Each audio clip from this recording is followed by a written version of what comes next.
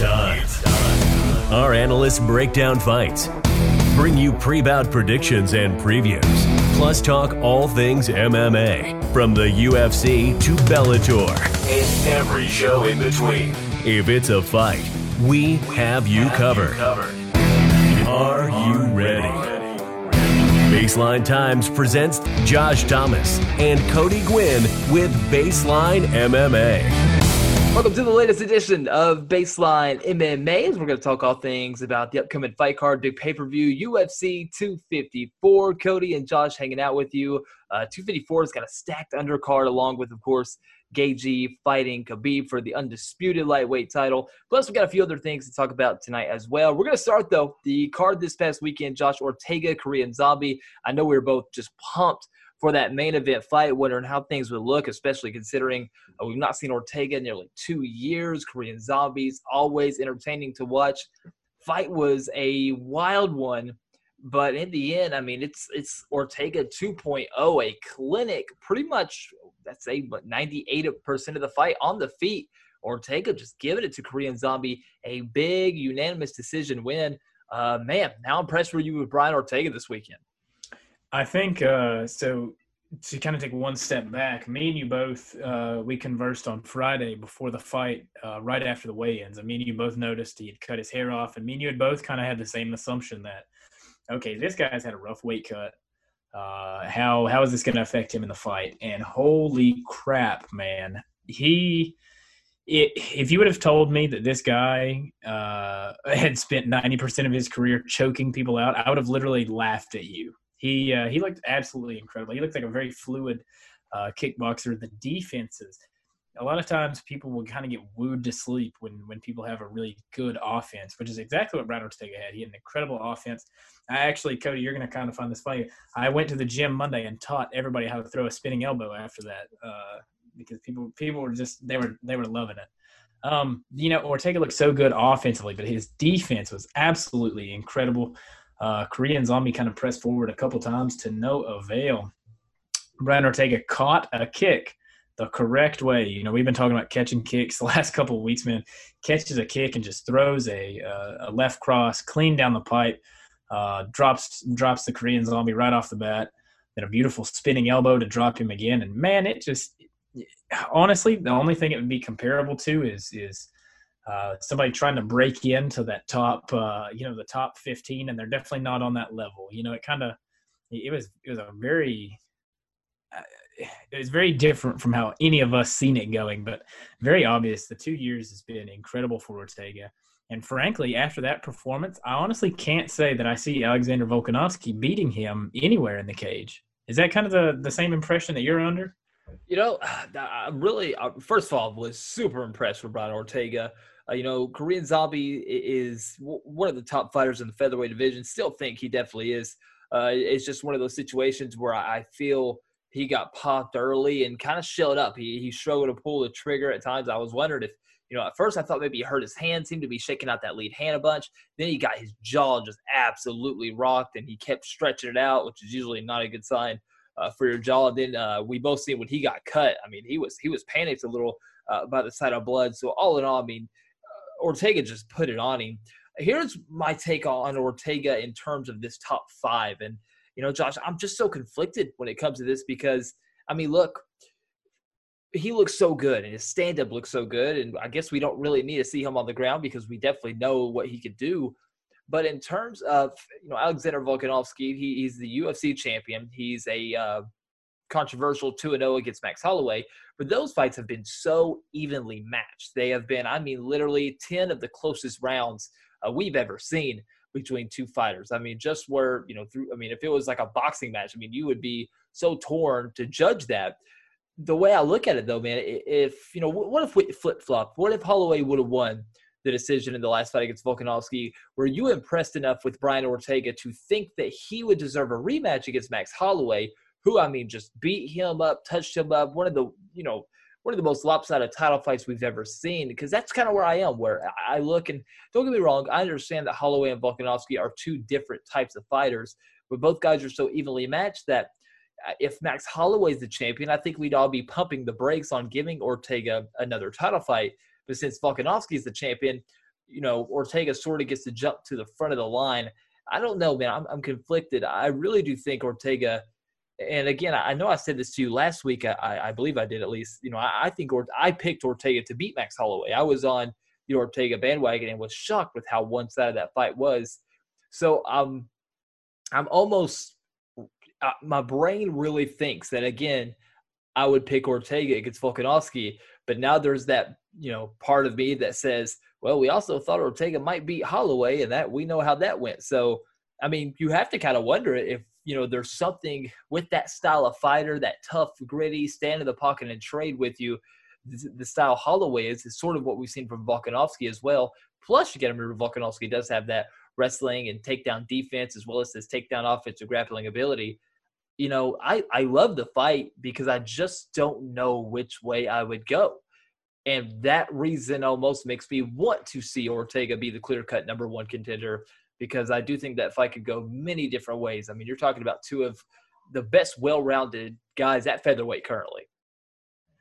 Yeah, and I will say, you mentioned a moment ago that you wasn't for sure that Brian Ortega was the number one contender after that fight. Brian Ortega maintained a number 2 in the world ranking after 2 years off, whereas we just seen recently Tatiana Suarez got cut from the rankings because of inactivity due to a neck injury. So I did have a problem with him kind of coming into this fight as the number 2 in the world. However, it was very clear that the Korean Zombie was definitely within that top 5. And if you look at the featherweight picture right now, the top 5 is it's Ortega, it's the Korean Zombie, Max Holloway. Gosh, I don't even know who else would be, because I want to say Calvin Kattar, but I still believe he's at 6. So who's the you got Volka? Well, I don't look at the UFC rankings because they're always a little bit skewed. I see Volkanovski, Holloway, Ortega. Calvin's a little bit lower here. Zabit and Yair. Okay, so Zabit and Yair. Zabit and Yair are being matched up, correct? For like supposedly 2 years now. I think last I heard that fight has been being worked on for a long time, but I think Dana really wants it to headline, and that's where some of the issues have lied. Yair wants a full-on camp to headline a fight. Zabit's kind of ready, but the longer it gets drawn out, the more so he just wants a title shot. His camp is pleading that they deserve a title shot. Well, they're also the same camp that had Marlon Moraes in it. So anyways, as I digress, I'm just the top 5 right now at featherweight. You've got Max Holloway, former champ, who's fought the current champ now twice. You've got this weird little mishap with Zabit and Yair. The Korean Zombie's already fought Yair. The Korean Zombie just lost to Ortega. So if you're not going to give Ortega a title shot, then yeah, I'm all for a Max Holloway rematch. I'm all for even, I'm even for a Zabit and Ortega matchup. But I think that right now Ortega poses a pretty good threat to the champ. And I've said this on the last podcast, and I'm not knocking. And I wasn't knocking the Korean Zombie when I said it looked like a very huge mismatch. Styles truly do make fights. But I think that, and in no disrespect to the champ, but I think right now he is the weakest champion of all. I think when Max was the champion, I had a harder time seeing people beating Max. Whereas with Volkanovski, if Volk does try to take the fight to the ground with Ortega, I mean, that's essentially the worst place to be. So in my mind, Ortega's stand-up, I mean, after one fight, in 2 years, I think his stand-up did look, if you were to compare it to Volkanovski's, I think his stand-up did look a little bit crisper, a little bit cleaner. So that's the only reason I'm saying just give him Volkanovski, let that happen. Featherweight's one of those weird divisions where right now it's just full of absolute bangers, but there's just some sort of weird holdup almost. Yeah. Let me ask you this, Josh, because I think Ortega Volkanovski is a good fight, and Volkanovski is healthy and ready to go. He's gone into fight pretty soon. Obviously, I don't think looking at the schedule, there's any way they get that fight on this year, but probably early next year. But say something crazy was to happen, how would you predict a rematch between Holloway and Ortega going? I mean, Max Holloway's been through some battles since that fight with Ortega. The 2 fights to Volkanovski, the fight against Frankie Edgar. While Ortega, he's been in the lab. He's been sharpening up all his tools and stuff. But I mean, just 1 fight in 2 years, and he looked great. His chin held up. He really barely got hit. You mentioned his defense, and it really was on point. But if that rematch was to happen, are you convinced that – because, I mean, in my mind, if someone gets just chin checked early in a fight or gets taken down and just gets in a bad position, gets submitted, we can call things like that not a fluke. I hate the word fluke, but one of those just occurrences where it can be one of those 9 out of 10, you win, but this is that 10th time. When you beat somebody up for a whole fight, the doctor comes in and says, dude, you can't take no more. I mean, that's not a fluke. That's not a flash of the pan. I mean, that's a guy who was better prepared, better trained, and a better fighter. But from what you've seen over the last couple of years, do you think that fight would go different a second time around between Holloway and Ortega? I'm not sure. That's the kind of thing is I am, and I'm kind of biased because if you listen to this podcast, my 2 favorite fighters, or even 3, because I'm very vocal about it, is Max Holloway, Justin Gaethje, and Dustin Poirier, and then a 4th would be Nick Diaz because I talk about Nick quite often. But I'm very partial to Max Holloway, and I am one of these people. I believe that Max Holloway did win that rematch against Volkanovski. So in my mind, this should be Brian Ortega and Max Holloway rematching for a title. The thing about it, man, is when you go through a fight like that, right? When you have an absolute war, you're right. I mean, you are truly different after that. Max has been on a little bit of a decline since then. The only reason I say he's been on a decline, he bumped up to 155 and he fought Poirier, and Poirier hit him with some power shots. And after that, he came back to 45. He in my mind, he was a clear-cut winner against Frankie Edgar. But then you have these 2 fights with Volkanovski that are just razor close, super tough fights. Whereas, you do have a Brian Holloway that's coming back after a 2-year layoff. He took 2 years off, repaired his body, repaired his mind more than anything. So that's the thing is if he was to step into that cage with Max Holloway again, would he kind of be I guess, tentative because of how the first fight went? That is in my mind, that is the factor. And myself being as big of a Max Holloway fan as I am, if Brian Ortega could get over that sort of mental mountain, I think that there's a huge chance he does kind of upset Max Holloway and maybe take it the second fight. But the thing about Max Holloway, man, is, and I don't really compare a lot of fighters to Nick Diaz, but Max Holloway almost has that Nick Diaz style where it's this weird pressure and it's this weird volume. You've seen it so evident in the Anthony Pettis fights, and you've seen it in the Brian Ortega fight where he just absolutely drowns people. He pressures you. He makes you miss. He kind of talks trash to you. You've seen it in the Aldo fight too. Max can kind of take a beating and then he'll give it right back. Brian did land some good punches, some good combos in that first fight. It's the later rounds where Max Holloway truly took him into those deep, deep waters and just absolutely drowned him. If Brian Ortega can get over that little mental hump, and I say that because I've been in absolute dogfights where I can 100% say I would not want to fight some of these guys twice. You know what I'm saying? So mentally, if Brian Ortega can get over that, the Brian Ortega that showed up Saturday night could have a pretty good chance of – I don't think he's going to knock out Holloway, and I don't think he's going to submit him again. I don't think he's going to submit him in a rematch. But I do think he probably could edge out a decision against the Holloway that now in his last 5 has lost 3 decisions, It's such a tough thing because, it almost makes you want to play this fantasy matchmaker game. And I'll even ask you this question, Josh. It is definitely, obviously, a fantasy question. But, if Max Holloway, and judging off what you said, I'm still curious about this. Say Max Holloway got the decision in the last fight and Volkanovski and Holloway were going to fight again. Would you still consider Brian Ortega the number 1 contender if Max Holloway was currently the champion? Or would you be more apt to say, well, maybe Ortega needs one more fight. Maybe we'll give Calvin Kattar this title shot against Holloway. Maybe we'll even fast track Zabit into a title shot.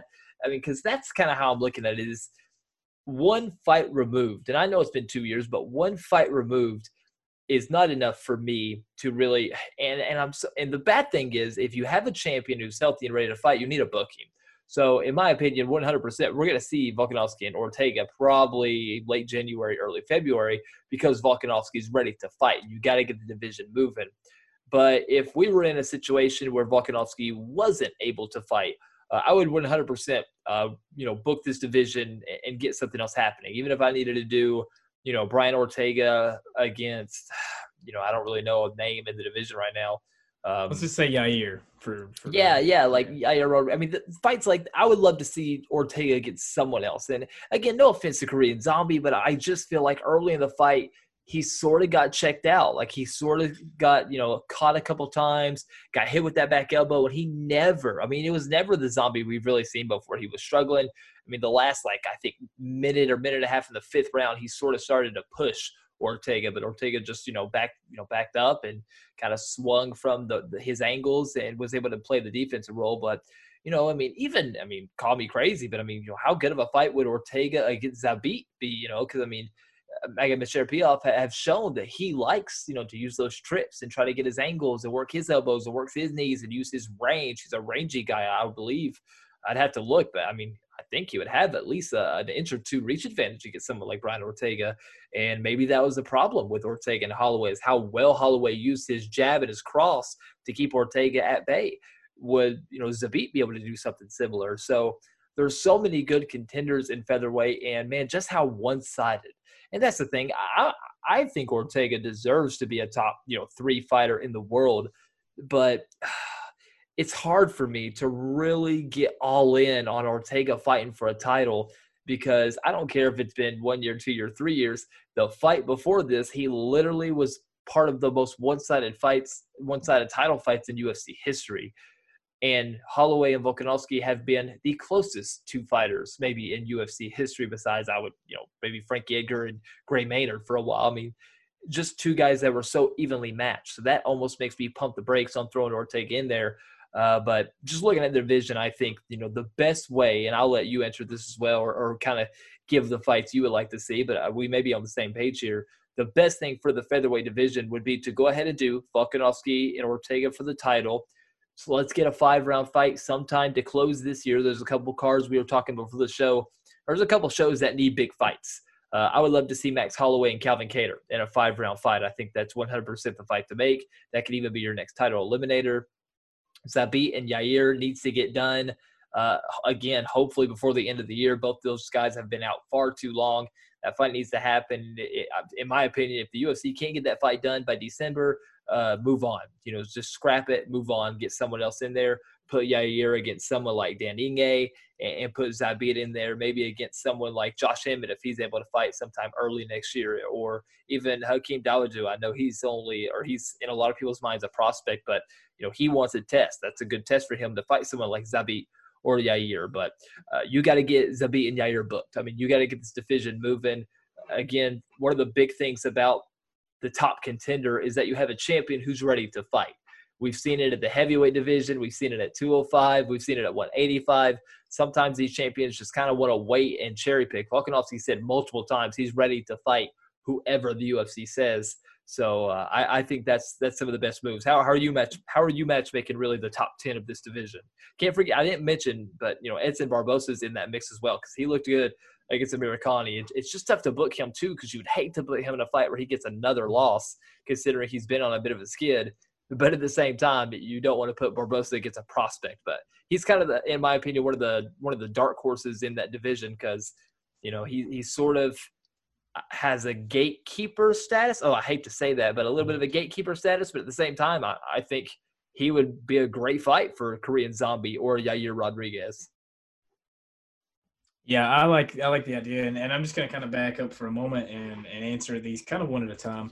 You said, how would I feel about Brian Ortega being the number 1 contender if Max Holloway had have won?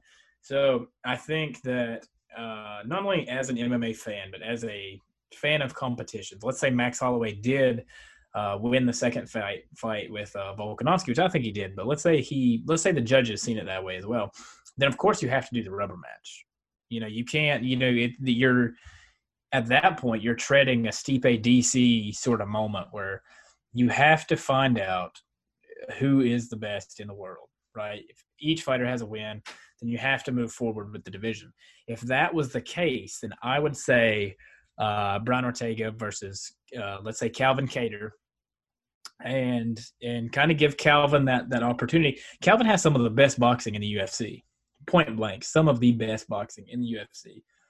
So him against Brian Ortega, that's a fun matchup right there. And they fought on the same card, I think once before. I think Brian Ortega was fighting Renato Moicano. I think it was the John Jones DC2. They fought on the same card together. So that could be a really fun matchup. And then if that's the case, then you have to book Zabit and Yair, and you have to do it a 5-round fight. And here is why, is because we've only seen Zabit in these 3-rounders. You know, you've seen him in a 3-rounder against Calvin Kattar.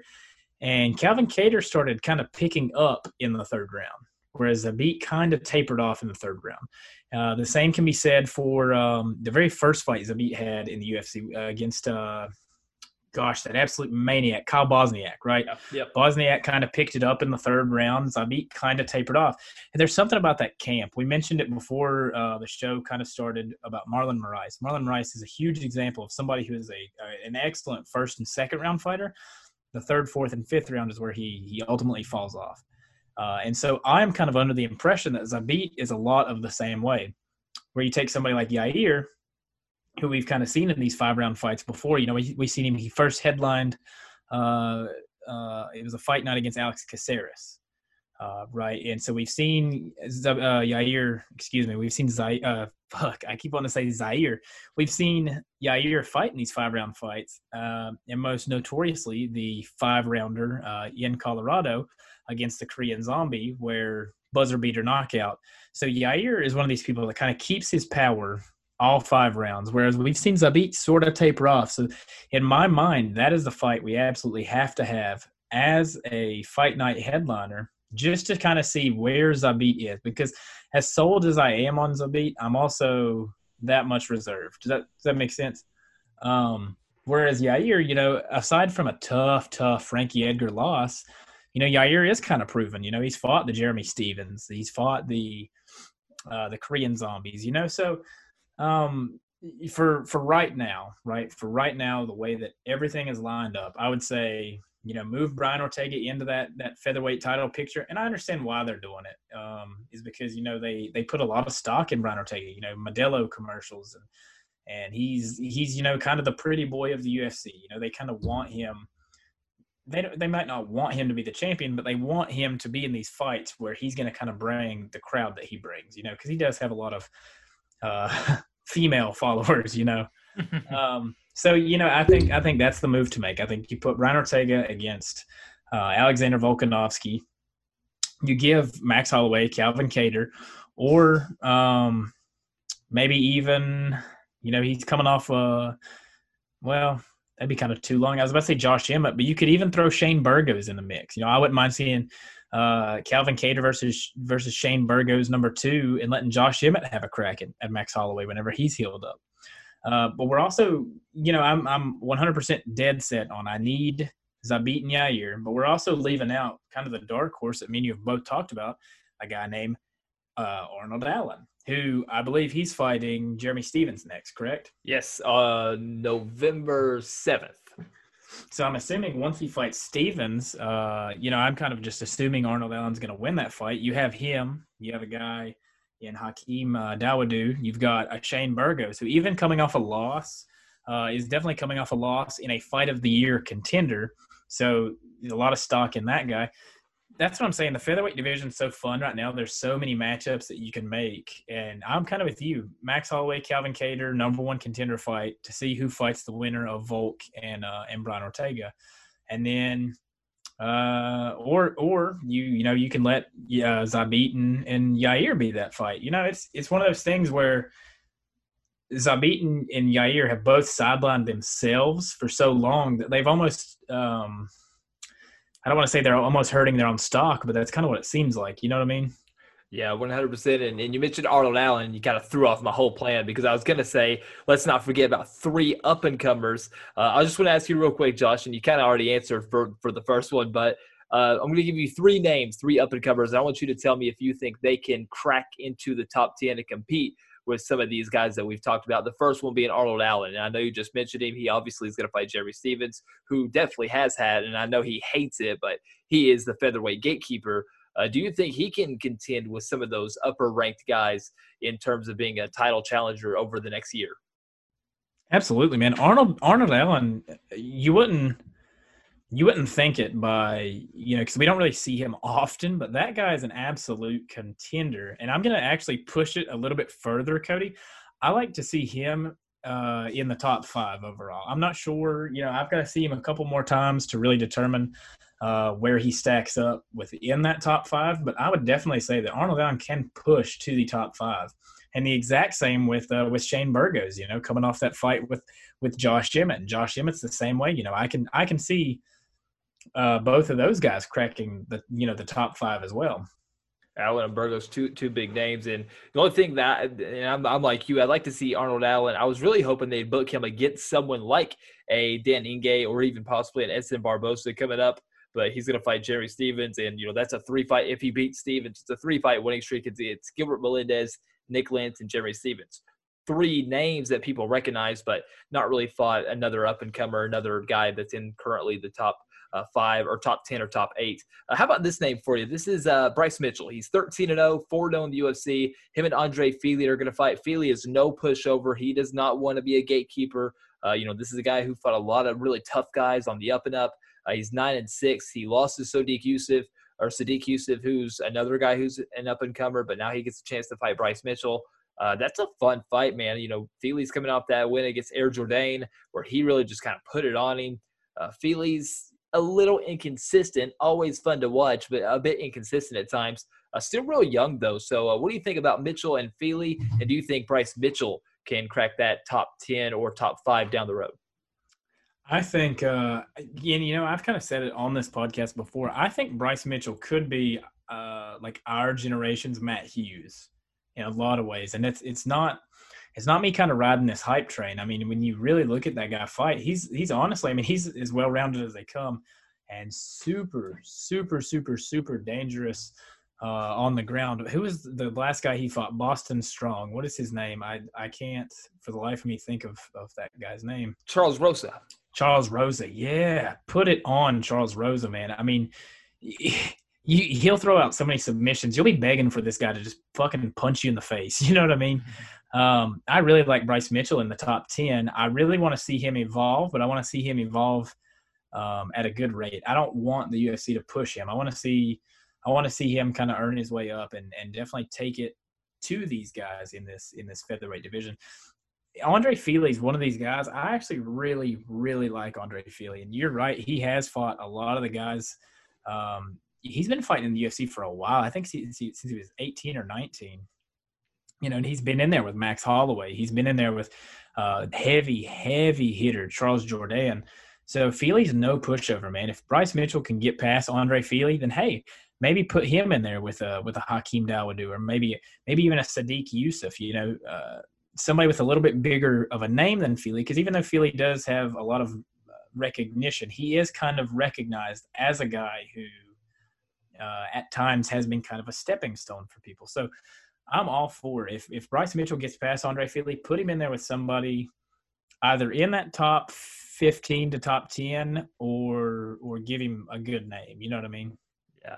I got one more name for you, and featherweight is such a good division. We talked about this on last week's show. I mean, not even really talking about Sadiq Youssef because he's right there in top 15. We mentioned Dawodu. You've mentioned a few names as well. Shane Burgos always flying under the radar. We've mentioned now both Arnold Allen and Bryce Mitchell. We're still forgetting about a guy like Grant Dawson and tons of international guys who are coming up with just really nice-looking records. But one name I want to throw out there for you to talk about in terms of just how hard it is to book him, but the fact that he's yet to taste defeat in the UFC and he's got a cult following. So just gotta tell me how you would feel about the UFC giving a push to Mr. Ryan Hall. How do you feel that works if they're to say, you know what, we're having trouble, we can't get up and comers to fight you, dude.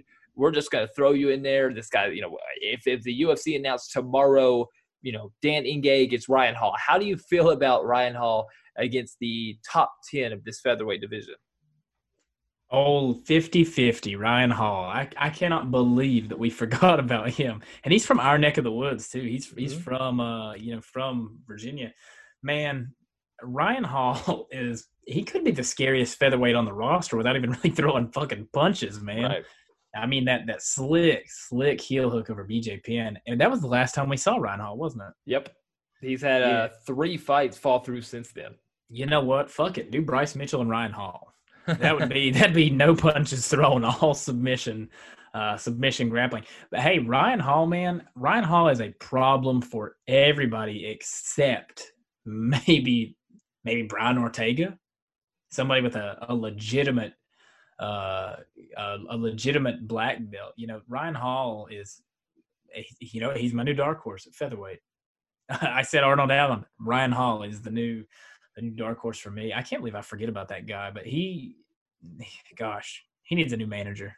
That's true. How about this? Just what if tomorrow we get online and we see the UFC announce a 5-round fight to headline a December show between Ryan Hall and Max Holloway? How do you see that fight going? Oh, okay. Come on, man. You know Max is my boy. Man, that's a tough one right there because you're kind of looking at Max Holloway versus Brian Ortega again. You know, Brian Ortega had a legitimate black belt going in there against Max Holloway. Or I'm sorry, Brian Ortega had a legit black belt going in there against Max Holloway. We'd seen some striking, some good, crisp, clean striking from Brian Ortega at that point. You know, knocked out Frankie Edgar. You know, he TKO'd Clay Guida at that point. But still, Max has good takedown defense. He has some decent scrambling about him too. You know, he went for an anaconda choke on Dustin Poirier. You know, so he's not illiterate in the grappling department.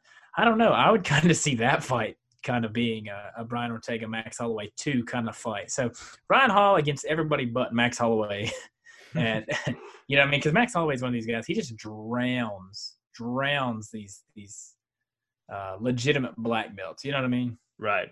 So we're holding off on the top 5 for Ryan Hall, which again, Ryan Hall just needs fights. I mean, that's the biggest thing. The more we see of Ryan Hall, the better. And again, he's been around a long time, not really been in the UFC for a long time, but he's been around a long time. World champion in jiu-jitsu, one of the most just decorated grapplers. And I have heard he's starting to experiment with maybe moving up in weight and doing some different things just to find more fights. But hopefully we hear his name coming up soon. Can I make a comparison really quick? He could be the featherweight Damian Maia, where he kind of holds this top 3, top 5 in the world status, but can't really crack against legitimate strikers. You know what I mean? Because even though Ryan Hall, you know, he trained with our boy Wonder Boy for a little bit. So Ryan Hall does have like that kind of karate kickboxing style, but he could definitely be at this Damian Maia like echelon of fighters that are definitely incredible grapplers, but can't make that transition 100% work for him. Does that make sense? Oh yeah, I love it. It's weird and it's herky jerky, but I love the way Ryan Hall strikes. You know, uses the question mark kick and the back hook kick to set up, you know, his takedowns and his heel hook attempts and his leg sweeps and things like that. That's such a cool thing that he has, you know, added in where he's learned, you know, that karate style from guys like Wonder Boy and of course that entire camp over there, but has now integrated it with his jiu-jitsu. Him and Darren Elkins was fun to watch. Of course, he just slid in on BJ Penn, a little bit of a tough matchmaking thing there. And again, similar to almost what we were talking about with Arnold Allen. It's, you know, the UFC's kind of given him these guys who have a little name value, but not really guys who are contenders. Of course, it's hard to move up the rankings when you're beating guys who are not in the ranking anymore, who have fell out of the rankings. So really hoping the UFC can get something a little bit bigger for Ryan Hall down the line. Before we sort of move on, Josh, I do want to talk about the co-main event. Jessica Andrade, Katlyn Chookagian, a fun fight. Chookagian was trying to use her distance. Andrade was kind of blitzing her. They end up in a couple clinches. Towards the end of that first round, Andrade hits a nasty liver shot, man. You see it a lot in training, especially locally. You and I have both seen it, both in training and some of the smaller shows. Been a long time since I've seen a body shot in the UFC make someone stop, scream, and pretty much turn and run. And that's what we've seen with Andrade and Chookagian. She ends up landing another body shot that just drops her and ends up finishing with strikes. It was a beautiful performance, a great coming out party at flyweight. You got to think, you know, and how Valentina has handled most 25ers this really soars Jessica Andrade right to the top 3 of that division. Yeah, absolutely, man. I was trying to unpause my mic because I was trying to Google I was trying to Google this flyweight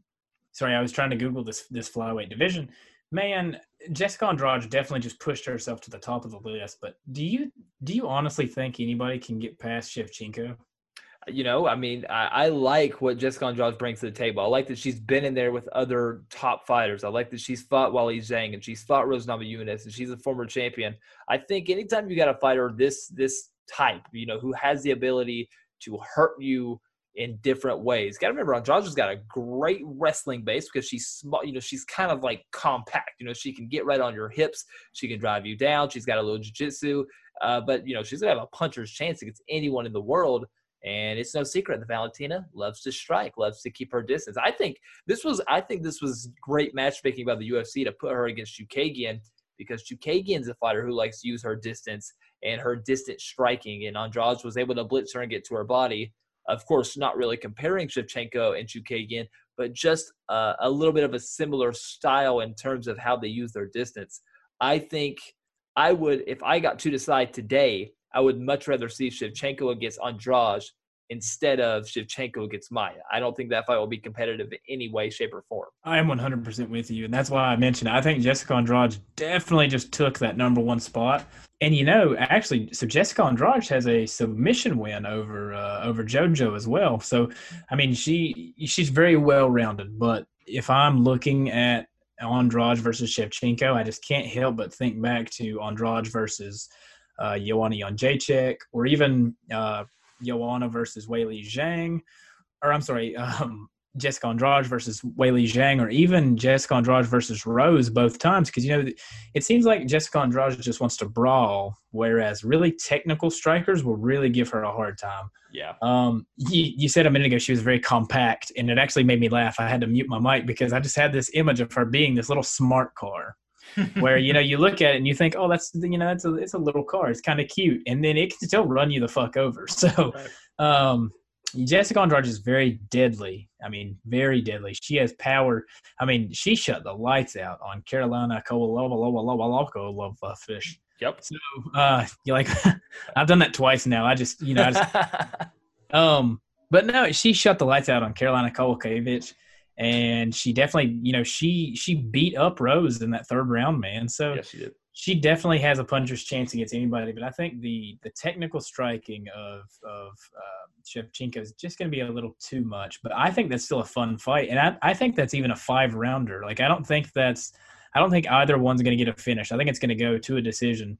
And we could have maybe the flyweight version of Weili Zhang and Joanna. Could be one of the greatest female fights of all time. Yeah, I agree. I think in terms of the flyweight division, there's not a lot of competition for Shevchenko, but I do think, and I'm in 100% agree with you, I do think Shevchenko's got all the tools to definitely beat Andrade. But when I look at the division, Calderwood's style excited me about her fighting Shevchenko. And then, sort of Maia plays spoiler. I do not like Maia's style against Shevchenko. And, really the only other fight that kind of jumps out to me is maybe a Cynthia Calvillo, just the way she's able to sort of pin you down and get you on the mat and kind of work things there. Of course, we just found out earlier this week she pulled and is not going to fight Lauren Murphy. Lauren Murphy is going to fight a newcomer coming up this weekend. So, that was sort of going to be almost a title eliminator. Say whatever you want about Lauren Murphy. She would get absolutely dominated by Shevchenko, in my opinion. But no doubt she's won a few fights in a row now against Andrea Lee and Roxanne Modafferi. She was going to have a chance to beat Calvillo, and that would have really sort of sold her being a top 5 fighter. Who knows? Lauren Murphy may have an easy win this weekend in the UFC, may be able to set up Andrade and Murphy sometime later this year. Of course, we're talking about Shevchenko. She's already booked. She's going to defend the title against Jennifer Maia around Thanksgiving, so around the 21st of November. Anything else on this card this weekend stand out to you? Other things from the main card, Jimmy Crute had an excellent performance. He looks like a really good light heavyweight 2-minute knockout win there. James Krause, of course, had another good performance. I know he hurt his knee, so he slowed down at the end, but Krause always a fun guy to watch, especially on short notice. Thomas Almeida, upset by some, but I was impressed with Jonathan Martinez. He came to fight. he puts it on. Thomas Almeida, that's the main card stuff. Undercard, trying to think if anything really jumped out to me, and nothing's really coming to mind. I know Jillian Robertson had another real good performance, and Sadna Magomedov gets a huge first-round win there. He's a prospect to watch at bantamweight. Anything else really jump out to you that you want to talk about from this last week card? Yeah, the Jonathan Martinez Thomas Almeida fight, definitely a good fight, and super weird for me to see Thomas Almeida at featherweight. But I think even at featherweight, I think he could potentially hold his own and kind of bounce back. But definitely a lot of stock rising in Jonathan Martinez. I know James Krause got a big win, short notice over Claudia Silva, and he is calling out Joaquin Buckley, and I do not think that is the right move for James Krause at all. You mentioned Jimmy Crute. Jimmy Crute is now the youngest light heavyweight, the youngest ranked light heavyweight. Jimmy Crute is one of those guys. We were talking before the show about these Australian guys. You got your Tyson Pedros, you got your Tai Tuivasas.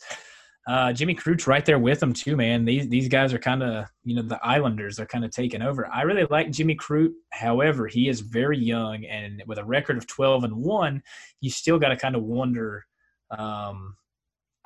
how he's going to do in that top 10, in that top 5 picture. So I'm going to kind of say that what they're doing with Jimmy Crute, he's fighting tough guys, but he's not fighting. They're not pushing him too hard. I actually really like what they're doing with Jimmy Crute, because I think at light heavyweight, you need these younger guys to kind of come in and fill this division out and kind of make a name for themselves and then work their way toward the title picture. So I really like Jimmy Crute getting a win over the weekend. And then, on the prelim card started off with two knockouts, wasn't it? 2 knockouts back to back. One in the first round, Sadna Magomedov, 51 seconds. And then the KO, the Grishkin and Antigulov fight, and it was a second round finish. The rest of it, was kind of a little decision kind of card that we kind of anticipated. Jillian Robertson gets a win at flyweight over Poliana Botello. Overall, man, it was a pretty good card. I really enjoyed it. The main card definitely done it for me. And I really liked that it actually started kind of earlier too. Yeah, you were able to flip over to the boxing match that was going on right after. It was nice. Yes. Yeah, it was really nice. I love these cards. They're starting at 7 p.m. This weekend starts at 2 p.m. I mean, come on. This is for East Coast guys, this is the dream right here, man. Oh, yeah, 100%. And, Jimmy Crute, big thing about him is I know they're moving him slowly, but at 205, you can only move slow for so long. Already talks about him getting that Nikita Krylov fight he called out for post-fight, so that could be what's next for him. 205, a fun, wide-open division right now, but Jimmy Crute, I know he's young, man, but you know how light heavyweight is. Every time you get a win, you really jump up almost 10 spots in the rankings, so he's going to be a name to watch out. Before we move on to some other things, what'd you make of the boxing match this weekend? Lomachenko against Lopez, the unified title there between two guys. Was a real close fight. The judge scores were just terrible, because that was really one of those fights that was close to a draw. But man, Lomo just took so long to get off it, and Lopez, was going after him from the opening bell. He faded a little bit late until that final round when he poured it on again, but was after watching Ortega do his work, it was nice to flip over to boxing and see another just great affair with two top-ranked guys. And now it's coming out that Lomo's having shoulder surgery and was hurt going into the fight. I know that's boxing 101, but it's just an interesting thing to think about. What'd you make of that fight? And of course, the scoring there. How'd you have it scored? So first off, I just want to say that MMA is now superior to boxing as far as watches, total number of watches, pay-per-view buys, everything, right? I really liked the idea of Top Rank putting this on ESPN Plus. Vasily Lomachenko is an absolute star, man. He was going into this the number 1 ranked pound-for-pound boxer in the world, right? So yes. I really liked what they've done with that. So kudos to Top Rank, kudos to ESPN for getting that done. Teofimo Lopez, though, holy shit, man. I had been talking to a couple friends before this fight got started. I'm in a couple groups on Facebook, and I literally said, Teofimo is he's gonna win the first 3, maybe 4 rounds. but he's going to be swinging in air. And that was definitely not the case at all, man. Vasily Lomachenko is one of these guys. We often say that Vasily Lomachenko downloads his opponents as they're fighting him. That's like kind of the common phrase. He takes a really long time to get started, but he's kind of making a note of all your little inconsistencies, all your mistakes, your subtle little steps. And he's just kind of downloading all this information. And then, we always see him take over in about the fourth to fifth round and really pour it on. Took a really long time to get going, to the point where even my wife said, "Hey, this is the guy that hurts people. Like, what is he doing?" And I as much as I want to say I scored at a draw, because I truly love Vasily Lomachenko, and I think that a draw might have been a little bit better so they could run this one back. To me, man, Teofimo Lopez definitely deserved to get the win. He fought really good.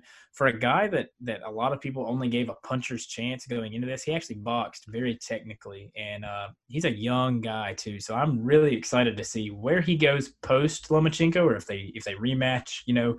After this, I seen that there was a full recovery expected for Lomachenko's shoulder surgery. So I'd like to see where both of these guys kind of go from here, because it's very obvious Vasily Lomachenko needs to kind of maybe update his software a little bit, and maybe push the pace a little bit earlier. Teofimo Lopez is an absolute animal, though. Yeah, it's huge for boxing to have someone that young too.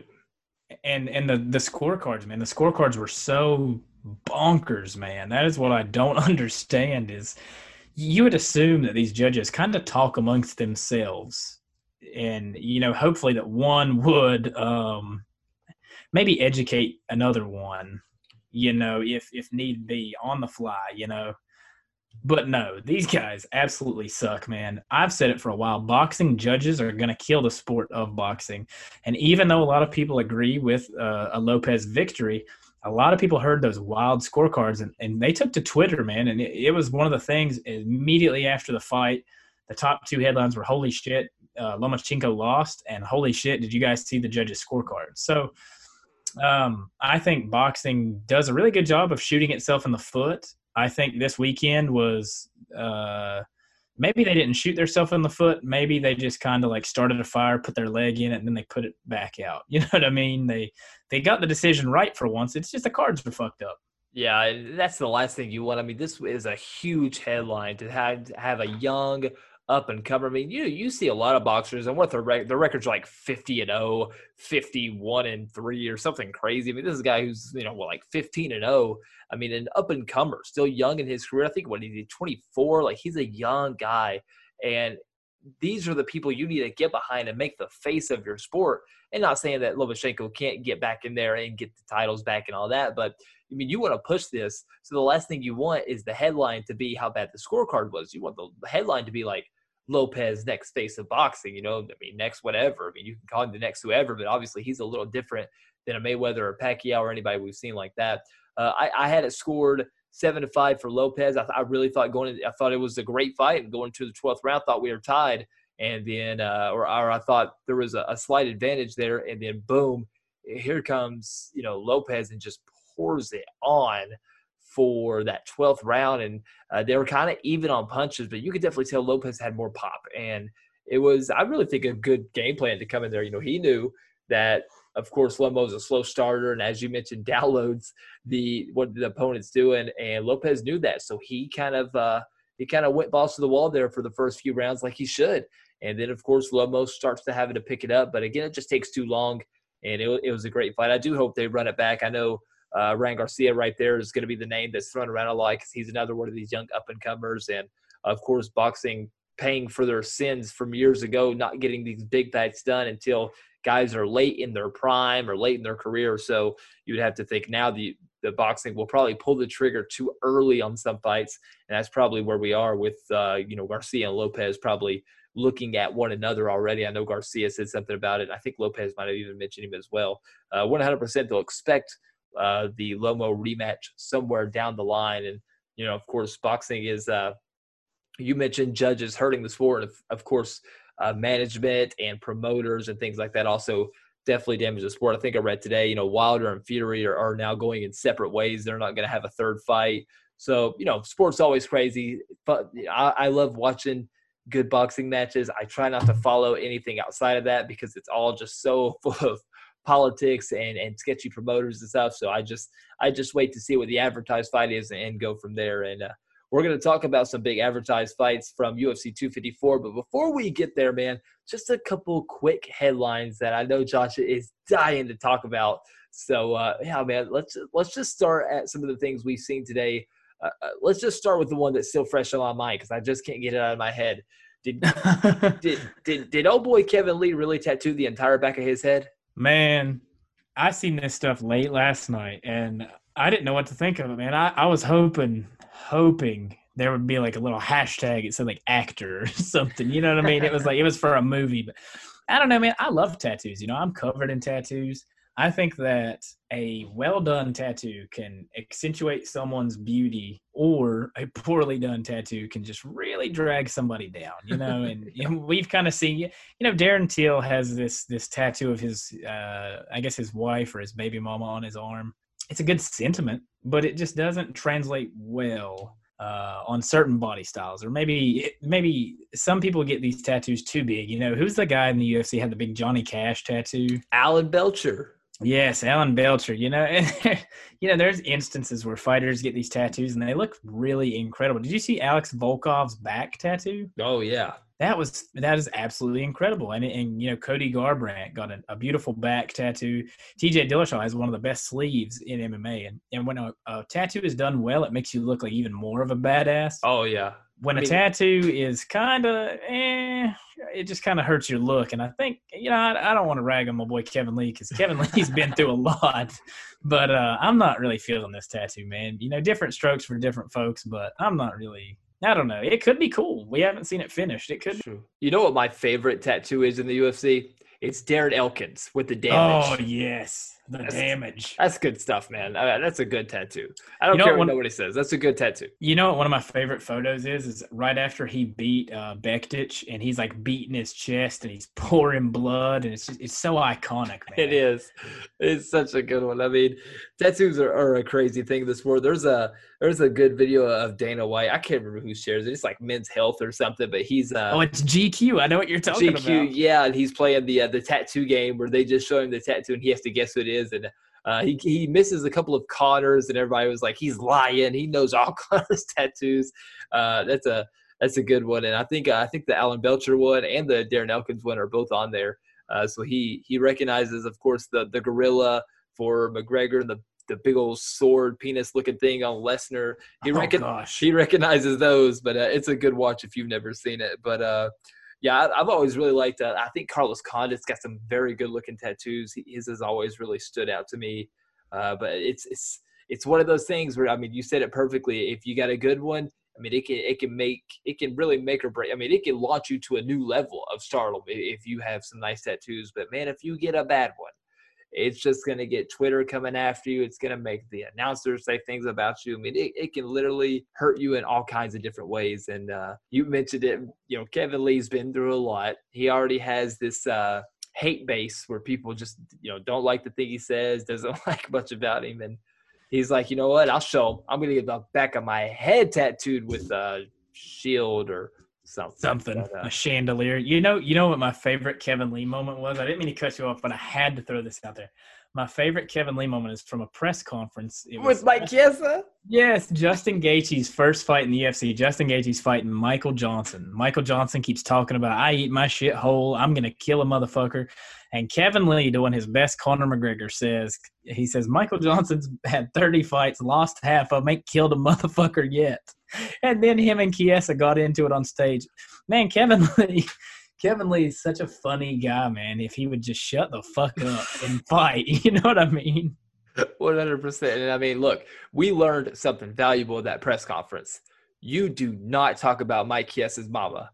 And Michael Johnson eats his shit whole. I don't even know what that means, man. But I don't either. When he said, I don't break my shit off, I eat it whole. I was like, what? Everybody on that stage had that same look on their face. Like, what does that even mean, man? Another thing of note, Chase Sherman suspended for 9 months for failing a drug test that was from his May fight. So the kind of thing that goes, in line there, was for an anti-estrogen pills, so definitely performance enhancing, not one of those marijuana suspensions. The one good thing, I mean, there's not a lot of good out of this, but the good thing for Sherman, I guess, to look at it, or the optimistic way to look at it, is it's from the May fight, a 9-month suspension. He's not eligible to fight until February. So for all we know, Sherman wasn't booked, so he may have not been fighting until February anyway. So that sort of works out for the what's his nickname? Vanilla Gorilla? Is that it? It's a good nickname. The Vanilla Gorilla. How cool is that, dude? A good tattoo and a good nickname can really just change your life. And you know who has both? The guy we're going to talk about next. Go ahead. I'm just going to get you in your soapbox, Josh, let you go. Mike Perry, what's going on there? Oh, dude, I hate Mike Perry. No, man, let me just get to this. And we might lose some followers on this. We might lose some fans. I don't really care. I do not believe in domestic violence of any sort, man versus female, female versus male, whatever it is. We've seen these videos of Mike Perry, man, where he's freaking out. He's drunk. He obviously has something mentally going wrong. And with that, being somebody who I'm very open, and I'm also very supportive of mental health. This guy definitely has some issues going on, man. I'm never going to knock him for having these mental health problems. What I am going to knock him for is abusing his now ex-wife, the Platinum Princess, Danielle Nickerson. She took to MMA Junkie over the week and told her story. And she, there's a 911 call that was dug up by MMA Junkie, and they, she sent them photos that she asked for them to not share because she said she's not trying to ruin Mike Perry's life. She's just trying to help others that may be in this position. But it doesn't look good for Mike Perry at all, especially given that he most recently knocked out somebody in a nightclub. I'm gonna be the bigger man here, Cody, and I'm gonna say that I hope they scrap this Robbie Lawler fight. I'm a huge fan of Robbie Lawler, and I desperately want Robbie Lawler to absolutely just destroy Mike Perry. I hope they scrap this fight, and I hope Perry gets some of the help he needs because, truthfully, that's all that we can do in this sport. Mike Perry's had he's tried to say the N-word, and he's tried to rap. He's famously wanting to spar or go to the spa with Darren Till. Mike Perry has gave us some funny moments, but this guy, he's very conflicted. He has a lot of demons. I cannot be a fan of somebody that is involved in domestic violence. I just can't do it. But I'm going to take the high road because I honestly kind of feel bad that I dug into Diego so bad. And I've been tweeting Diego asking if I can corner him for his next fight to make it up to him. I did, a couple of episodes ago, I went off on Diego and his coach who blocked me on Twitter, but whatever. I'm going to be the bigger man. I'm going to say, I truly hope Mike Perry gets help after this. And, it's almost a black eye at times on the UFC when they have guys like this and all this continues to come out in the media and come out on different websites. And, of course, we see it from all sorts of people and all sorts of fans tweet about it. And it almost at times looks like the UFC straight up, just turns their attention to just booking a fight. And, I'm with you. I think at this point it would be in the UFC's best interest to pull Mike Perry from that fight and, sort of tell him, maybe, and you don't even have to release him, just help, do what you can to get him into the right place and the right frame of mind, or just let him work things out. I mean, the last thing you want is someone with these kind of issues, having to focus on a fight, train for a fight, especially when you continue to put him in these big fights. I mean, it's not like Perry is a preliminary guy. He's got name value now. Not all good press is we're not all press is good press. And of course, he's sort of got the reputation now as the bad boy, but this is sort of where that line comes in, and it's a little bit past it. So if you're the UFC, there's no way to promote the guy. You don't want to promote the guy. So hopefully the UFC is able, and there's plenty of guys out there in that welterweight division who would love to fight Robbie Lawler. So I agree with you. I hope the UFC will make a move there and just pull him from the fight. Cause I mean, that should be the last thing that Mike Perry has going for him, period, but to focus on. There's much more important things that he should be doing right now than training for a fight, especially against someone like Robbie Lawler. UFC's always had, at times a bad habit of that. Of course, it goes all the way back to the War Machine days. There's all these allegations out there. The UFC was still, working with him and possibly looking to get him a fight. It's just one of those things the UFC's always had a bad habit of. And of course, right now, the most common one's Conor McGregor. Always, it feels like in hot water, but yet there's always negotiations going on. But more things come out, it seems like, every day. Before we leave this situation, I'm a guy who, in my personal life, on my personal podcast, in sport, right, I've been this guy that has been very vocal about CTE and about it being real. And you look at a guy like Mike Perry. Mike Perry, he has some good boxing ability. He has some good kickboxing ability. We've actually seen here lately, he has some good grappling ability. But Mike Perry fights a type of fight where he does get hit. Jeff Neal sparked him out, which as a fan of the sport, I love to see that. But then you have to think, because if you read this article that MMA Junkie posted, and I urge everybody to go read this article before they make any sort of assumption about the situation. But they were talking about Danielle Nickerson, which is Perry's ex-wife, went into full detail about how in the locker room after that fight, Mike Perry kept trying to convince himself that wasn't real and that he had just maybe dozed off, taken a nap. He imagined it happening and he was still ready to go fight. He was very his brain was obviously damaged. When somebody gets sparked out like that, it's not good for the brain. And as much as we love this sport, and as much as we love sports like football, we love pro boxing, we love it from a fan aspect more than as a human aspect. And so we kind of forget that these guys are taking trauma to the brain. So with that being said, I would hope that the UFC would find Mike Perry some sort of help before he ends up like a War Machine, or like the most famous example now is a guy like Junior Seau, or a guy like Aaron Hernandez. Aaron Hernandez, it was proven after his death that he had apparently very bad CTE, and it caused him, CTE affects people differently. They lash out, mood swings. In Aaron Hernandez's case, it made him very violent to the point where he took innocent lives. So we hope that this situation doesn't escalate to that point. And so as a fan of the sport, as somebody who's been closely involved with the sport for as long as I truly have, it's very easy to condemn this man and say, hey, fuck this guy. I hope he goes back in there and gets knocked out. But it's very obvious that these knockouts and these blows to the head are not helping him. So I would just hope, and I'm just trying to leave that on like a decently good note about this situation, Cody, because I don't want anybody to just start flooding Perry's Twitter and Instagram with just absolute hate, because it's very obvious this guy's going through something, and it doesn't excuse his actions whatsoever, but you just hope that he gets the help he needs.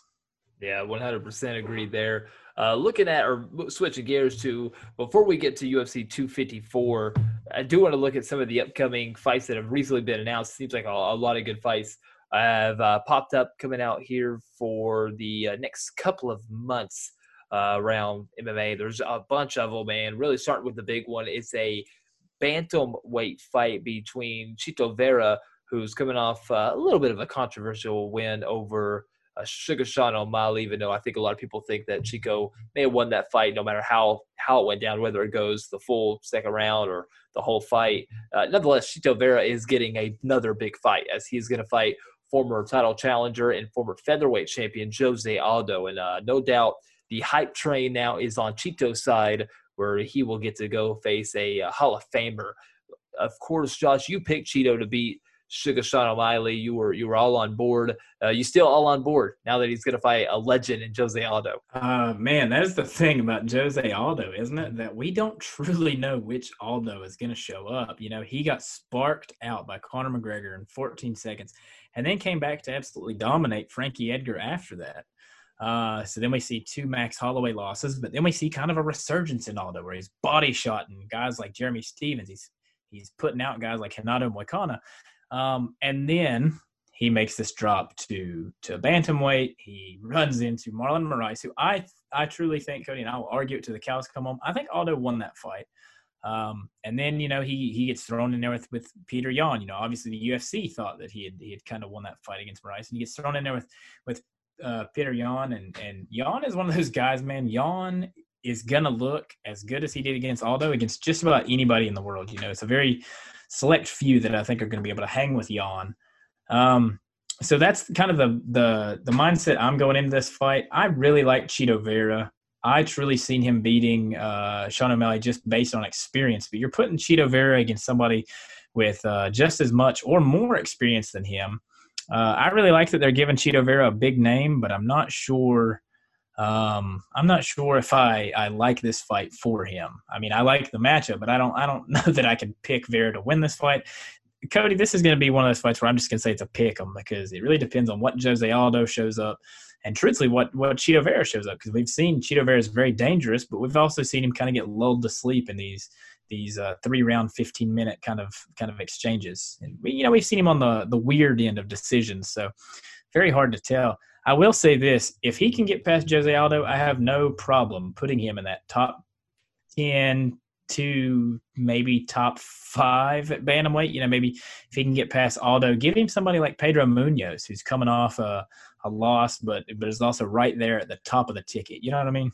Yeah, it's definitely a good fight to really prove yourself, because at the end of the day, it's there's no real bad outcome for Chito Vera. I mean, if you lose, again, you're losing to a surefire Hall of Famer, one of the best featherweights of all time, a guy who's had success at bantamweight. And then if you win, I mean, you're all in. You get to move, like you said, to the top 10, earn yourself a big fight for whatever's next. Speaking of whatever the big fight is, 2 other big names at bantamweight that just got booked. December 19th, quick turnaround for Magic Marlon Moraes. Obviously, didn't quite go his way against Corey Sandhagen just a week ago. Quick turnaround, though, as he will fight Rob Font. Rob Font, sort of a sleeper in the bantamweight division. Long arms, pretty well-rounded. Marlon Moraes is a guy who, you got to remember, it wasn't that long ago that about 5 minutes into that fight against Henry Cejudo, we thought Magic Marlon was going to absolutely just walk away with the world bantamweight title. Since then, things have not gone great. Of course, the controversial fight against Jose Aldo, which I agree with you, I 100% had that scored for Aldo. And then, of course, the performance against Sandhagen, in which he came out firing, looked good for 3 minutes. And then Sandhagen figured it out and ends up finishing that by TKO just a couple weeks ago. What do you think of the quick turnaround, and what do you think about the matchup between Marlon Moraes and Rob Font? I think this is a good fight for Rob Font, honestly, to make a big impact in this division. Yeah, and even, Rob Font got injured in his last fight, but still was able to pull out with the victory. I think this could be Marlon Moraes' kind of last stand. He says, hey, I'm better than I've been fighting, and he, kind of makes a little bit of a resurgence, or it could be a coming out party for Rob Font. But I truly love that matchmaking, Cody. And really quick, before we move on, I'm going to ask you, because we mentioned it a moment ago. We mentioned Zabit being notoriously a 3-round fighter. He kind of slows down in the latter half of his fights.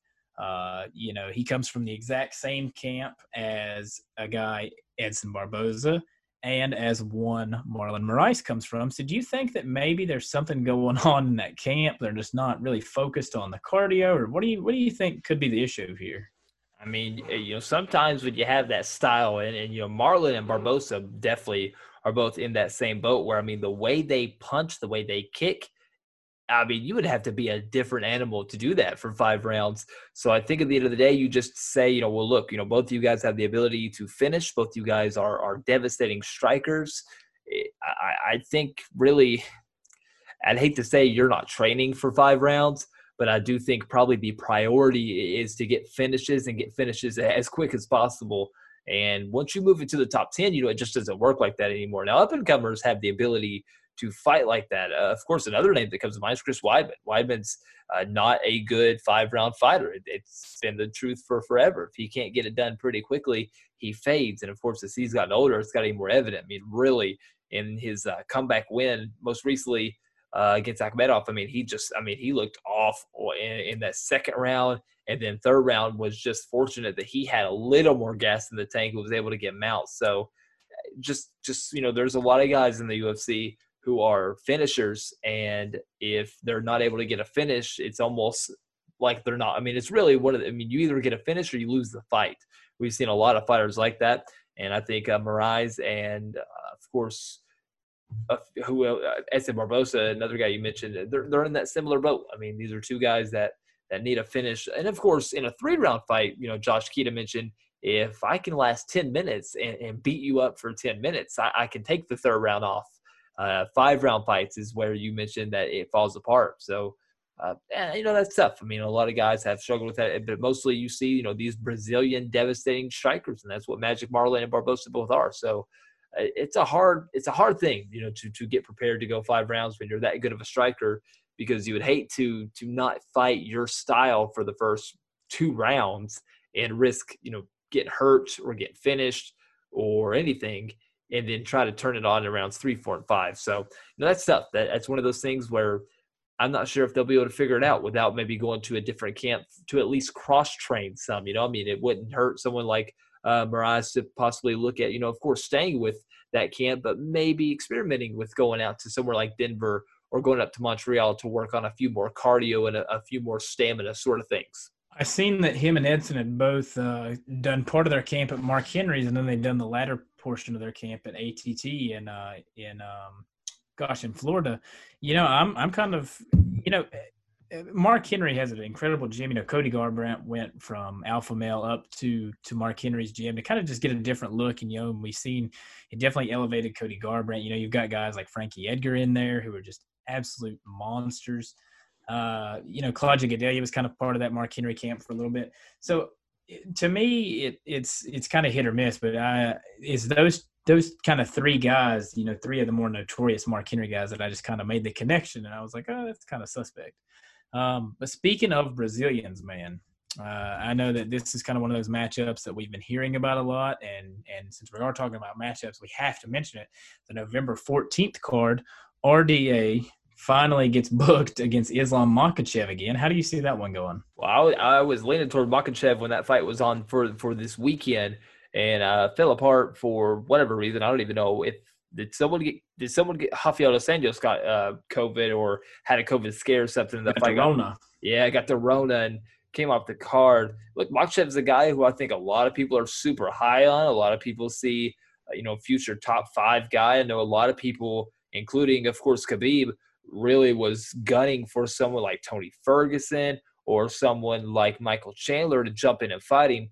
Of course, Makhachev, not a guy I'd want to fight on short notice because, he's got the name where you just don't get a lot beating him, and he's probably going to beat you. So that's a tough matchup. He's one of these guys that, it almost reminds me of Kamaru Usman when he was not the champion, where, he all of a sudden kind of went from like 12th or 13th in the world, but jumped up to the top 3 because you couldn't really get guys to fight him. So you just had to move him up and just put him in there with the title guy. I think Makhachev will have a very similar run at lightweight where he's going to be a hard guy to match because there's just not a lot of benefit in beating him. A guy like Dan Hooker even, who's got great fights, great wins, always puts on a show. Dan Hooker's in the top 5, but if he goes and fights Makhachev and gets beat, or if he gets the win, either way, it's not doing too much for him. So, you doubt someone like Hooker or someone like a Paul Felder or someone like a Poirier, of course. These guys aren't going to fight someone like Makhachev. So I'm all on board. I think Rafael dos Anjos has clearly been on a slide the last couple of years. I think, of course, he's got the experience. He's a veteran. He's a former world champion. I just think at this point in his career, though, this is one of those fights where he's sort of in that gatekeeper role, and Makhachev will get a big name. He's 18-1, but he's not really fought that big name just yet. Of course, David Ramos was a guy who was another dark horse. That was really like your secret dark horse fight that happened, and now Makhachev will get a chance to fight a much bigger name and move up in this lightweight division, which is loaded with name value. But Makhachev is one of those names where I think he will kind of jump in and really spoil a lot of the things going on with some of these big names. I know, Dana has said repeatedly that he's trying to get Poirier and McGregor to fight, and it has to be at 155. And these dudes are talking about 160-pound catch weights and 170 pounds. Then Hooker and Nate Diaz are talking about catch weights. When you look at just straight up 155 pounds, that's where Makhachev is, and that's where he's likely to quickly rise up in the ranks. You do wonder what happens in the Khabib situation. I know Khabib's, this is really the only lightweight fight he's talking about. I think from all indication, and you may have seen something I didn't, but it seems like he wants this to kind of be, really the last big fight at lightweight. Then he's got aspirations to possibly fight GSP. But, I understand there's not a lot going on at lightweight once this fight's over. So if something happens where Khabib goes in there and beats up Gaethje, I mean, there's a good chance that sometime in the next 6 months that title's up for grabs. I wouldn't be surprised one bit if Makhachev's kind of right there in the mix to get his hands on a potential eliminator fight sometime early mid-next year. But it starts with Dos Anjos, but I do think Makhachev a big favorite in that fight. I would not mind seeing RDA of old come back. Especially, he's fought a little while at 170. He had up and down luck, kind of got up to the top of the heap, took on Colby for the interim title, and then kind of tapered off from there. So I'm intrigued that he's coming back to 155, but I'm kind of with you. I think this might be, and I hate to say it because Islam actually has been blocked on Twitter too. So if anybody's close to the AKA camp, tell Islam to please unblock me.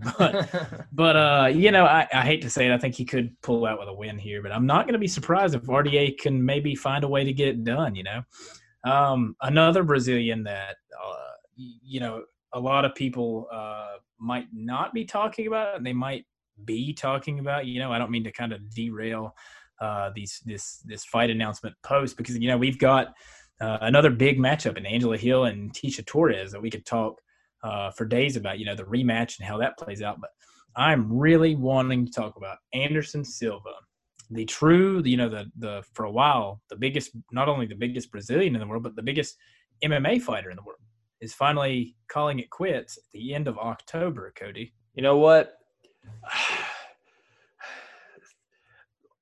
I don't even know what to say to that because I just really think that we'll have to talk about this in more detail on November 1st because I love Anderson Silva, but I swear I read his same statement, his same quote, his word for word. This will be my final fight after the Nate Diaz or after the Nick Diaz fight, and then after the it was after Cannonier too, wasn't it? After Cannonier. I think he might have even said it after Bisping. I think he said it after the Adesanya fight. I think he said it after the Daniel Cormier fight. So you get my drift. I mean, Anderson Silva is a guy who, we agree. I mean, this should be his final fight. There's no question about it. You play these risky games with your legacy. Diehard fans like you and I, we know who Anderson Silva was at his peak. Therefore, he's no doubt always going to be one of the greatest of all time. But you just play a risky game, and not to take anything away from Uriah Hall, whose record doesn't really indicate how good he is and the kind of fights he's been in over the years. But in my opinion, Hall goes out there and he puts on a show and he gets the biggest win of his career. And then, of course, Anderson Silva will ride off into the sunset, and that should definitely be the last of him. But, say we see just a little bit of a prime Anderson Silva. Anderson Silva does not come off to be the kind of guy that can leave with a big win. So if he goes out there and he lands a head kick or he lands a smooth counter cross and he finishes Uriah Hall, inside 2 or 3 rounds, with all the other fights that he could potentially have, I can't see Silva walking away. And I mean, you got guys like Darren Till, you got guys like Chris Weidman, you got guys like Yoel Romero. I mean, there's a lot of fights I think that would intrigue Anderson Silva to stick around just a little bit longer if he has a good performance against someone like Uriah Hall. It's good matchmaking. It's a good fight. And I think there's definitely benefit for Uriah Hall if he gets the win. But after all these years of watching Anderson Silva, Josh, I just cannot see Silva getting a big win. I mean, of course, if it's a lackluster-ish fight or just sort of an decision, Silva may call it quits with a win. But if something crazy happens, man, and he gets a TKO, there's no way in my mind he stays true and it's his last fight. There's just no way. I just don't see it. The Spider is the ultimate Brazilian showman. I'm under the impression if he was to go out and maybe get like a jumping switch kick knockout, or maybe let's say like a spinning back elbow kind of knockout, I'm under the impression too that he might stick around and angle for that Chris Weidman rematch. That would be absolutely perfect, wouldn't it? Ending it, this guy ended your incredible title reign and you end your career on a victory against him. But I don't know, man. There's something about Anderson Silva as of late, he, besides dropping Bisping, in their 5-round main event, I love Anderson Silva, don't get me wrong, but I've just not been too impressed with his last couple. So I don't think this is going to be a fight where we get a finish. I think, in all respect to Uriah Hall, I mean, that guy dropped Paulo Costa, 2 fights ago? Yeah. So I'm not knocking him at all, but I just think this is going to be a very technical, a very slow-paced chess match. And I can kind of see the Spider signing off after this. Like I said, he is the ultimate Brazilian showman, and he would definitely love to go out with avenging a loss, or let's say go out in spectacular fashion. But I just can't see him getting it done really against anybody with a good name value, which in my mind, that's the only people that Silva's going to fight. You could say Uriah Hall has a good name value because, he did drop Paulo Costa, that incredible spinning back knockout on The Ultimate Fighter, where I was under the impression the guy that he kicked was dead. Yeah. So that's just one of those, Uriah Hall's full of viral moments like that. Dude, he knocked out. I thought that dude was dead. He's not dead? As far as I don't think he's been charged with anything. Oh, I thought dude died. Very well could be dead. He could still be in the tough house. I'm going to look that up. I thought he was dead. Buried under the – wait, are you being for real? Like, that guy died? Oh, I don't know. I was like, wait a second. Like, if he died, like, after that, I would feel so bad. But, yeah, if Uriah Hall was his murderer, then he's definitely buried under the cage at the tough house, and somebody should at least go throw some ice on him so he doesn't stink the place up. But you see what I'm saying, though? I think it's going to be a slow enough kind of chess battle that I think it's probably going to be very telling for Silva to retire. And he's got a son that's involved in the sport. I know they own their own gym. I think he might be ready to take on this new facet of his life. Is that guy dead? Are you Googling that right now for real? Hey, Adam Sella, or is that his name? Sella? Adam Sella? No, he's alive. He's actually fought a few times, but I did need to look that up real quick. So I'm like, man, I hope he's not dead. I just think middleweight's got a lot of intriguing fights, and I think Anderson Silva, and I'm with you. I think if the fight's not entertaining, or Silva gets hurt and loses, then he'll call it quits because, like you mentioned, I mean, he's not going to fight anyone with no name value. But if he wins, if Silva wins, if Silva looks good, if it's a fun fight. I do think names like Chris Weidman, who's not currently booked, and of course does not look great by any means in his last couple of years of combat. For some reason, a name like Darren Till pops out. If Till was to go lose to Hermansson, that's a fun fight to do somewhere down the line between Silva and Till. I think Darren Till would dominate that fight, but I do think that's a name value fight.